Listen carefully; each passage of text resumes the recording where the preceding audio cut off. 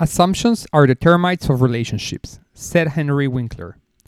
I'm Lia Levy, co-founder of Nanato Media and author of Beyond Se Habla Español, How Lawyers Win the Hispanic Market. And this is In Camera Podcast, where we do not make assumptions. Instead, we ask and nurture relationships.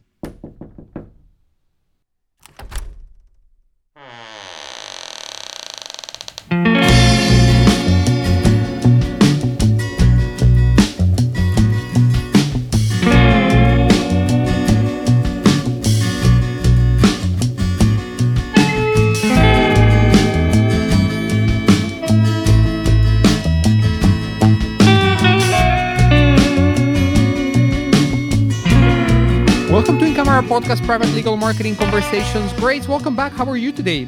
Good. How are you, Leo? I'm good, Grace. Very excited. This is a race weekend. I don't know what I'm starting with that, but it is a race weekend. And, it's, I believe, the first sprint of the year, which is also a little bit more exciting because qualifying is happening right now. Sprint's happening tomorrow, and then there's an actual race. So enough about Formula One, because probably nobody cares outside of you and me. Let's talk about our next conversation, which is a very exciting one.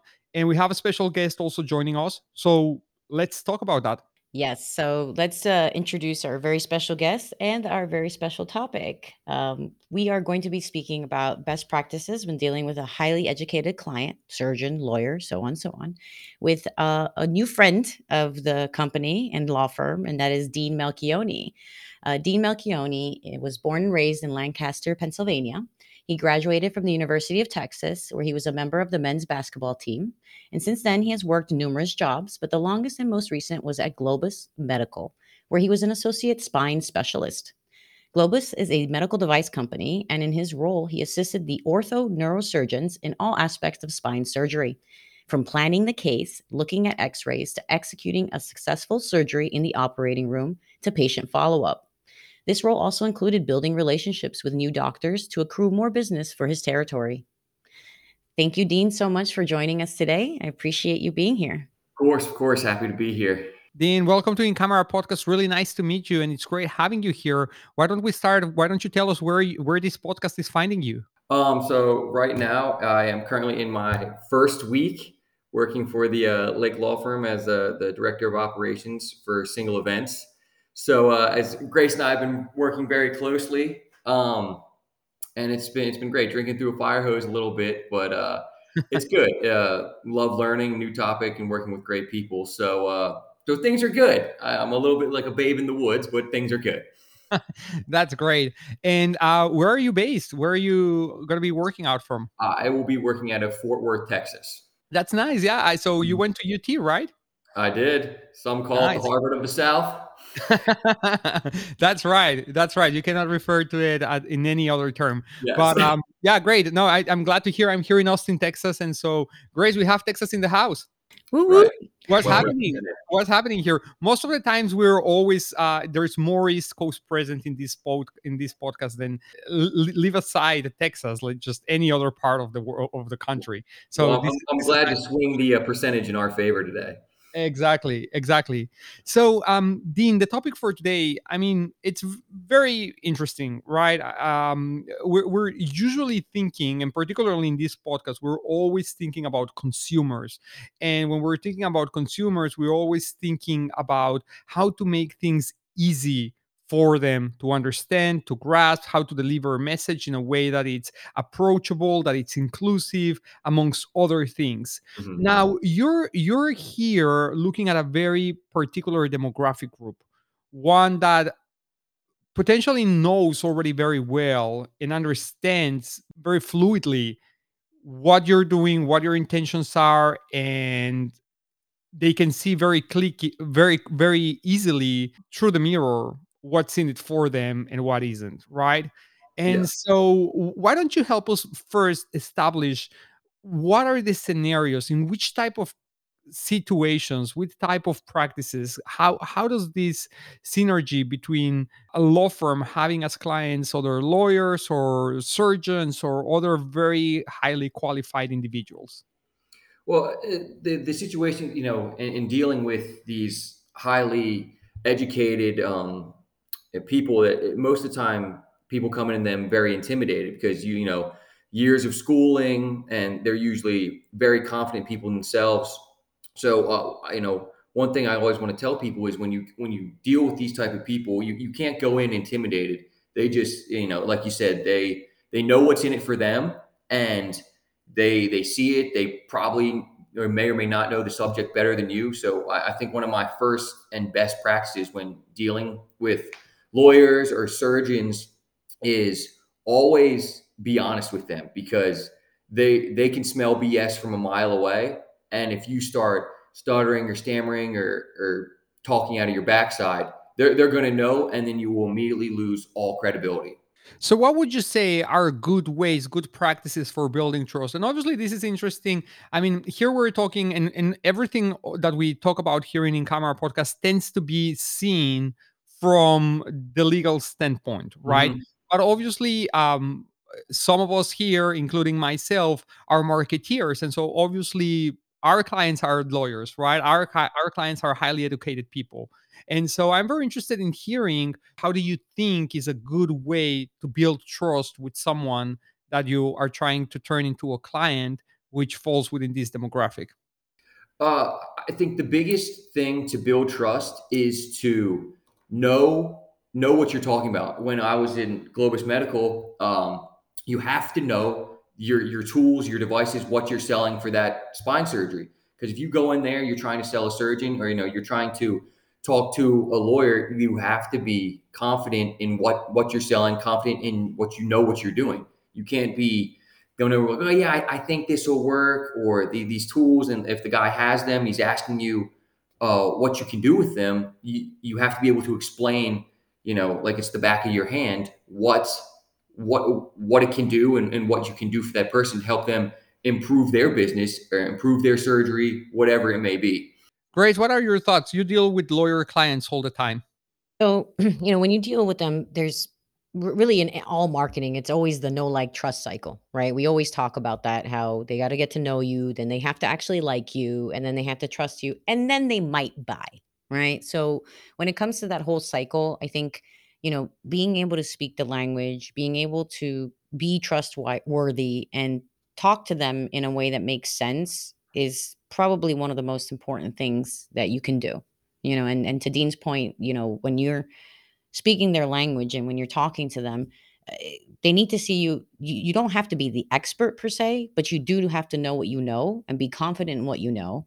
And actually, Dean and I had talked about this before, where it was like, if you speak to a lawyer and you don't know something, or in the case of what he used to do was a doctor or a surgeon, they may ask you a question just to see what you do know or don't know. Yeah. So don't lie. Don't fabricate, and just tell them, "I don't know, but I can find out," and seem knowledgeable in what you do, and everything will work out just fine. Yeah, I would add to that yeah, that's good advice, generally speaking, doctor or no doctor, the individual that you're addressing. But I will add one thing. I really like a lot of what I heard here from both of you. I will add here understanding their pain points, understanding what the issues they're having, that you can potentially bring a solution to. And I think establishing that very early on in the conversation, I think that really helps build that connection, that empathy, right? I mean, we talk a lot here also in this podcast about empathy, but we're usually looking at plaintiffs who've been involved in a car accident and such. And it is a different type of empathy, but it's still empathy. And so it works the same way. If you understand, if you show that you know what are the struggles they're going through and can relate to them, and at the same time start guiding them through a potential solution to that, then I think you stand a very good chance of at least gaining their interest, at least them giving you a little bit more of room to explain and continue earning their attention and building on that trust. And Leo, I think you brought up a great point when you talked about, understanding the pain points of the person you're talking to, because that, everyone, the reason you're talking to them, they know why you're there, and you want to add value. And that's what it comes down to. And those understanding their pain points about whether you want to improve their processes, drop their costs, anything of that nature, it's really good to go in understanding that and show them right away, because most of these people you're talking to, time is money for them. So, going in there immediately establishing, I understand how I can help you, and these are the ways, lay it out. I think there's no better way to add value. And Grace, you said something very good as well, right? Which is ideal scenario, you'd want them to already know about you even before a conversation is started, right? It would be fantastic if there's enough awareness about who you are, what you do, even before you initiate a conversation. Why? Obviously, well, because then a lot of that groundwork's already be laid out for you. And I think that just puts you on a much more advantageous position. And just kind of like looking at it from the marketing standpoint, that is why it's important to constantly be building your brand, whether it's through organic or paid methods. The effect, ultimately, it's pretty much the same. You just are known, right? You just fulfill, you kind of like check that box that you become known. So I think that's a very, very important step that just completely changes the landscape for you, and the amount of access that you're likely to get. So I don't know what's been your experience with that, Dean, in terms of how do you make yourself of more interest to the individuals that you want to sell to in this Mm. particular case before you initiate a conversation. Well, it's kind of, what you're talking about, your brand, and it's your reputation follows you everywhere. Your reputation precedes you, and coming from where I came from in the medical device world with Globus, they're known for their innovative technology. We have stuff that no one else has on the market. So we can provide these surgeons with abilities in surgery to give their patients unbelievable opportunities to get back on their feet, get healthy again. And when the surgeons talk to each other, they hear about, oh, this is really cool technology that only Globus has. It's unbelievable, because they're kind of excited. Like, oh, they're always wanting to learn, always interested in what's new. They want to be on the cutting edge of things. And by having new great technology and really getting the surgeons excited, that helps a bunch. Yeah, know very well your value proposition, right? How do you stand out? What do you have Mhm. to contribute to them that no other can, right? What Mhm. sets you apart? I think that's so valuable. Grace, how can we bring this down to the relationships between lawyers and partners, such as medical providers, such as other attorneys, and so forth and so on? Because this happens, right? I mean, referrals from one law firm to another law firm have to go through this process in order for one lawyer to decide, I want to refer to this lawyer, right? It is exactly the same process that one goes through. So how do you see that being played out from inside a law firm? So I see it every day, right? I mean, especially with what we do in particular, how we Totally, handle yeah. cases. So, in this network, right? Because that's what it is. You're building a network of people and a network of attorneys or a network of whatever, and that includes the people you're selling to, right? And so in a referral network, it is you selling your unique selling proposition to another lawyer. Why should I co counsel with you? Or why should I refer a case to you? Or why should I take a case from you as a lawyer? Do I know, like, and trust you enough to do that, to put my name against your name or together with yours on a particular retainer agreement? Because that is what you're doing. You're putting your license up, right? So, as a lawyer, in this case, when you were referring to another lawyer, there I talk about this all the time actually at like Pilma Super Summit, and there's a few times where I talk about when we deal with data mining and referring out cases. I know I'm sure you remember Yeah, where I I do. specifically talk about that, where I'm telling people you need to know who you're referring to, because are you going to get referral reports? Are you going to get information back? Is your client going to be the service the best by giving it to this other lawyer? So you have to know, like, and trust your referral network. Same as if you were selling a device, same as if you were anything you sell or do in the most general circumstances has to start with the whole know, like, trust cycle. And any relationship we're in, I mean, regular relationships like Dean and I know Dean because I know his brother. So I know he comes from somebody I know, right? So that starts Yeah. there. Then now I've worked with him for a whole week straight. I like him, right? Because I know what he can do. Yeah. Now building the trust, right? And we were able to shorten that cycle because Yeah. it came from a no like easy to the trust cycle at the end. So it's the same thing when you're selling a device or you're referring a retainer, you're referring a case, whatever you're doing with another law firm, you better believe you need to know, like, and trust them because you're putting your case, your license, and what you're doing in their hands. No, exactly. The no like trust thing is huge, and it kind of reminds me of something my coach at Texas used to say when we go through kind of the scouting reports. Is he called it KYP, and that's know your personnel, and that's just it's something so big because no matter who you're talking to, who you want to work with, potential clients, it's always you want to know who you're talking to. Most importantly, what what you alluded to earlier. What are their pain points? Where can you bring value? And you don't want to skew off that. You want to be concise and go straight in for that know like trust cycle, and that's just know who you're talking to. And I really think that's a big part of building any trust. Grace, in your experience, what do you think are the essentials, the fundamentals that a lawyer is looking in when they're looking at potential referral cases or co-counseling? And obviously, these are two are different. I don't know, maybe if you would like to differentiate between one and the other. But what do you think is on the wish list? What are the basics that need to be there when you're another law firm trying to attract more referrals from other law firms? What would you think would be the most fundamental thing that you need to anticipate is going to be wanted? So there are essentially, I'd say, five fundamental items. There could be more, it could be less, but I'd say out of these, the first and foremost is what's the size of the firm? Do they have enough lawyers? Do they actually litigate? Are they trial attorneys? What do their settlements look like? And those all fall into the same kind of what is their business makeup, right? So I'd say the very first thing is knowing how they're set up, how their processes are currently working, and how quickly do they take care of their clients? Because you're sending over a referral. So I need to Right. know how fast you get to a settlement, how often you might settle versus you go to trial.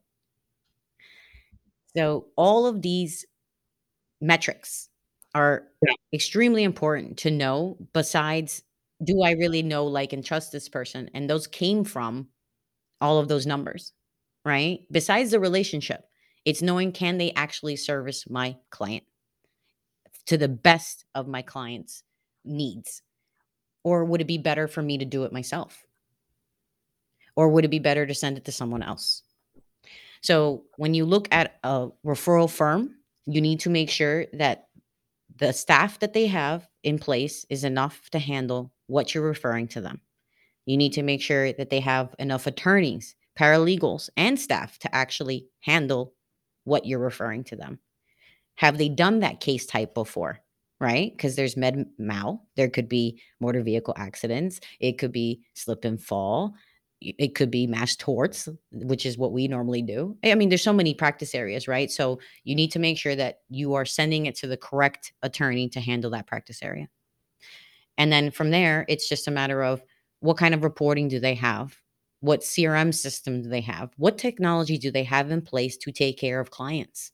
Because your client is going to be serviced by this company, by this law firm in that way. So, how are they going to service my client? And knowing all of that will help you service your client the best. And that is always what attorneys are trying to achieve, right? Is how do I best take care of my client? Who's going to get him or her the best compensation and take care of them as well throughout the whole process because they are injured. And I guess, Grace, that's where building thought leadership in the space is so important, right? And Yes. we talk that so much about the importance of building your brand and such. And we're usually always thinking about consumer. We're always thinking about front facing. But at the end of the day, it's so important as well to be putting as much effort into expanding your network, into being perceived as a thought leader. Well, not being perceived, but positioning yourself as a thought leader within that network. So those all of those answers get answered, right? Because you don't really get an opportunity to pitch This is not a sales process where you go to a Shark Tank. There's lawyers there, and you get to explain to them why they should take cases to your law firm, right? That may be an idea out there, but at the end of the day, this is a decision that happens over times by just building your reputation, as you were saying, Dean. It's Mhm. something that you become known for, and so I guess that's the value of being part of organizations such as National Trial Lawyers, American Association for Justice, and getting your spot on the stage to speak, to talk, to be perceived as, hey, these are the leading law firms in this space. And so if you're there learning from them, you might as well be very assured that if they are going to take over a case from you, they'll do a heck of a job in handling it. So that's all great. Now, Dean, I'm very interested in hearing how does this play out on the in the medical space. You've been dealing with doctors Mhm. for several years now, and they're also very peculiar, right? And so it's not unknown that there is a lot of partnerships between doctors and lawyers, right? Mhm. We're not going to get into details there, but these exist. Yeah. So, what do you think are the elements that make that synergy work? And I'll help you here. Let's take money out of the equation, right? Mhm. Because that's not part of the incentive Mhm. that a doctor should have about working more closely with a law firm or not. Yeah. What would be the other things that you think a doctor will appreciate, a medical provider? Well, the biggest thing is you keep talking about is your reputation. Is this person trustworthy? As Grace was saying, when you do your research on them, do they do good work? Do I trust this person to, if I'm going to send you somebody, I'm putting my name on the line as well. So, do they do good work? Do they get it done in a timely manner? Is it cost effective? But at the end of the day, whether it's for a doctor or who has their patients or a lawyer with their clients, at the end of the day, they both want what's best for that person. And I think that's the biggest thing they can connect on is the overarching goal that both of them want what's best for their patient, for their client.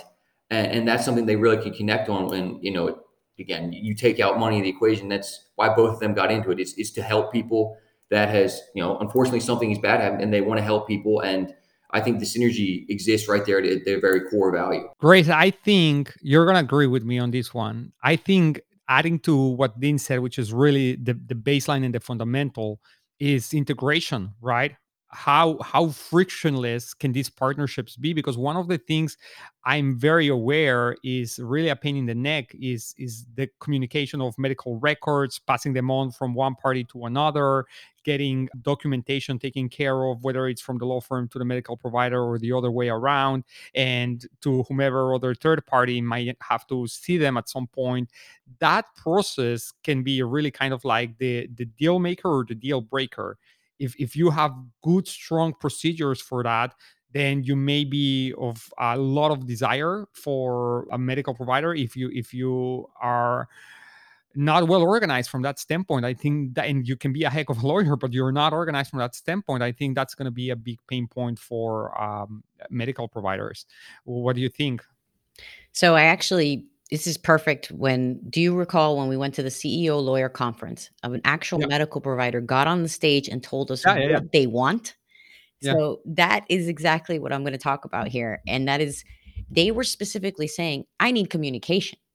I want to know what it is that you're looking for your client because I want the client to be taken care of too. To Dean's point, I want them to be okay. So, what do you need? Like, I'm not going to make up a note. I'm not going to make anything up. But if you need me to notate something that I note when I'm actually going over this person's injuries, let me know. And she even provided, it was a female medical provider. I think she was a doctor actually. She provided a sheet that she uses as the intake when the person comes in and says, I am hurt here, here, here, and here. That was specific to motor vehicle accidents, which is actually perfect for Dean here. But that is the type of stuff that you want, right? You want to see, okay, that's the intake sheet she uses. Maybe that's the intake I should use when I take that person in. If she asks those questions, those are the questions I should probably ask.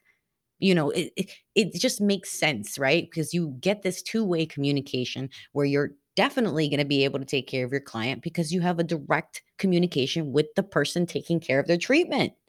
So, if you can get anything from this conversation at all, it is speak to the providers directly because you will get the most benefit and your client will get the most benefit from the lawyer talking to the provider right away and getting all of the elements of what happened to them, how they got hurt, where they were hurt, and then marrying that with whatever the situation is, right? Whether it's a motor vehicle accident or a hernia mesh implant or whatever it might be. Learn the language and understand what they're trying to communicate to you so that you can best serve your client. That's how I look at it. Great point, Grace. And you're starting to bring it all down to takeaways. So before we get into that, I'd like to thank one more time to Dean for joining us for this really good, short but insightful conversation. And Dean, why don't you start taking us through what do you think could be some good, actionable, or concepts that we can get us takeaways from this little chat here? I think one of the biggest things is kind of building off what Grace said is just being transparent in what you need and what the goal is. You know, if you want these medical records and things to smoke or to flow smoothly, then you just talk to people. So much is lost in translation, and it's really tell them what you need, and just don't assume anything. Tell them, talk, discuss, and talk with the language of it as well, just so you know the language, know who you're talking to, and where you can add value. And I think that's the biggest thing is just being transparent and really talking with people. That's a really good point as a whole. And I really like there what you've said about do not assume, because that generally tends to be a mistake all around, right? Mhm. You assume things, but you only know so much. There's always going to be a space, a gray area that that you may not be aware of. And a lot can be going on in there that, Yeah, yeah, can and backfire. yeah, when you assume in like these some of these these cases, dealing with medical records, you going back and forth. Most of this stuff is very time sensitive. So the less you have to call back and forth, oh, you need this. Well, I did this, but I wanted this. The less you can knock all that out and just get strictly to the point, it furthers the process, makes it go so much smoother and quicker. And that's to everyone's benefit. So you have two more. What would you say would be your two other takeaways? My biggest one is be confident. When you are dealing with someone, I always think you should know what you're talking about and be confident about it, because when you walk into a room, when you talk to somebody, if they're kind of like a limp noodle or something like that, that's it's not someone who inspires confidence. It's not someone you want to do business with. So I think confidence in any situation, whether you're dealing with a client or a potential client, anything like that, is be confident. Be confident in what you do. Be confident in what you sell. Be confident in your abilities. Body language there stands out also. I think it has to be a right balance. And I think also one important point in there is approachability. I think people want to talk to people that they can connect with, and I think there's a thin line that can be crossed between confidence and, for instance, something like arrogance. And so definitely you don't want to be falling down that path. You Mhm. want to be on the confident, approachable kind of mix, right? Yes. Yeah. You And don't want to come off as a jerk, but you do want to have enough self confidence where it's approachability, exactly. but people believe in you. Exactly. Yeah, it's a good one. Your final takeaway, Dean? My final takeaway is it goes back to your reputation. I think that's so important in what we all deal with, and putting the work in on the front end. So, people hear about these good things, whether it's a peer-to-peer recommendation, whether they read about you, is doing the work on the front end. So when you get the opportunity, who knows, sometimes, this client will only come through, or maybe I'll meet with this surgeon just one time, is do the work on the front end. And when the opportunity comes, your reputation will be there. It'll be intact. And like you said, you can provide value immediately. That warm intro is huge versus than going in. Someone's like, okay, does this guy know what he's talking about? Oh, I don't know. If they know what's coming, you can just immediately go into whatever you'd like to do business with. Grace, anything to add to these great takeaways? No, they were really good actually. It's I would have stolen all of them. I think the only Great. thing is, know your USP. What is your unique selling proposition, right? What is your niche? Like, I mean, Dean has said that a few times throughout this whole conversation. What do you have to offer me that is different from someone else? Why should I talk to you? Really, really good insights as a whole. Dean, thank you so much for sharing these three takeaways.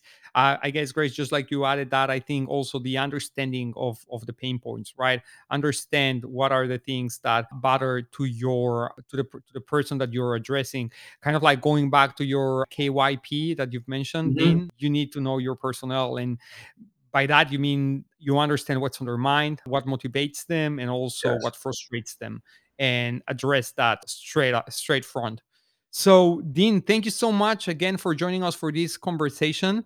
And, good luck in your new role. That must be Thank, very exciting. thank you. You, Thank, I thank mean, you. working with Grace, you already know you're in a great team, and we're Yes. looking forward to seeing more of you here around this podcast. Yes. Yes. Absolutely. It was great being here, and I appreciate it and look forward to seeing you guys real soon. All right. Thank you very much. Take care, Grace. Thank you. Bye.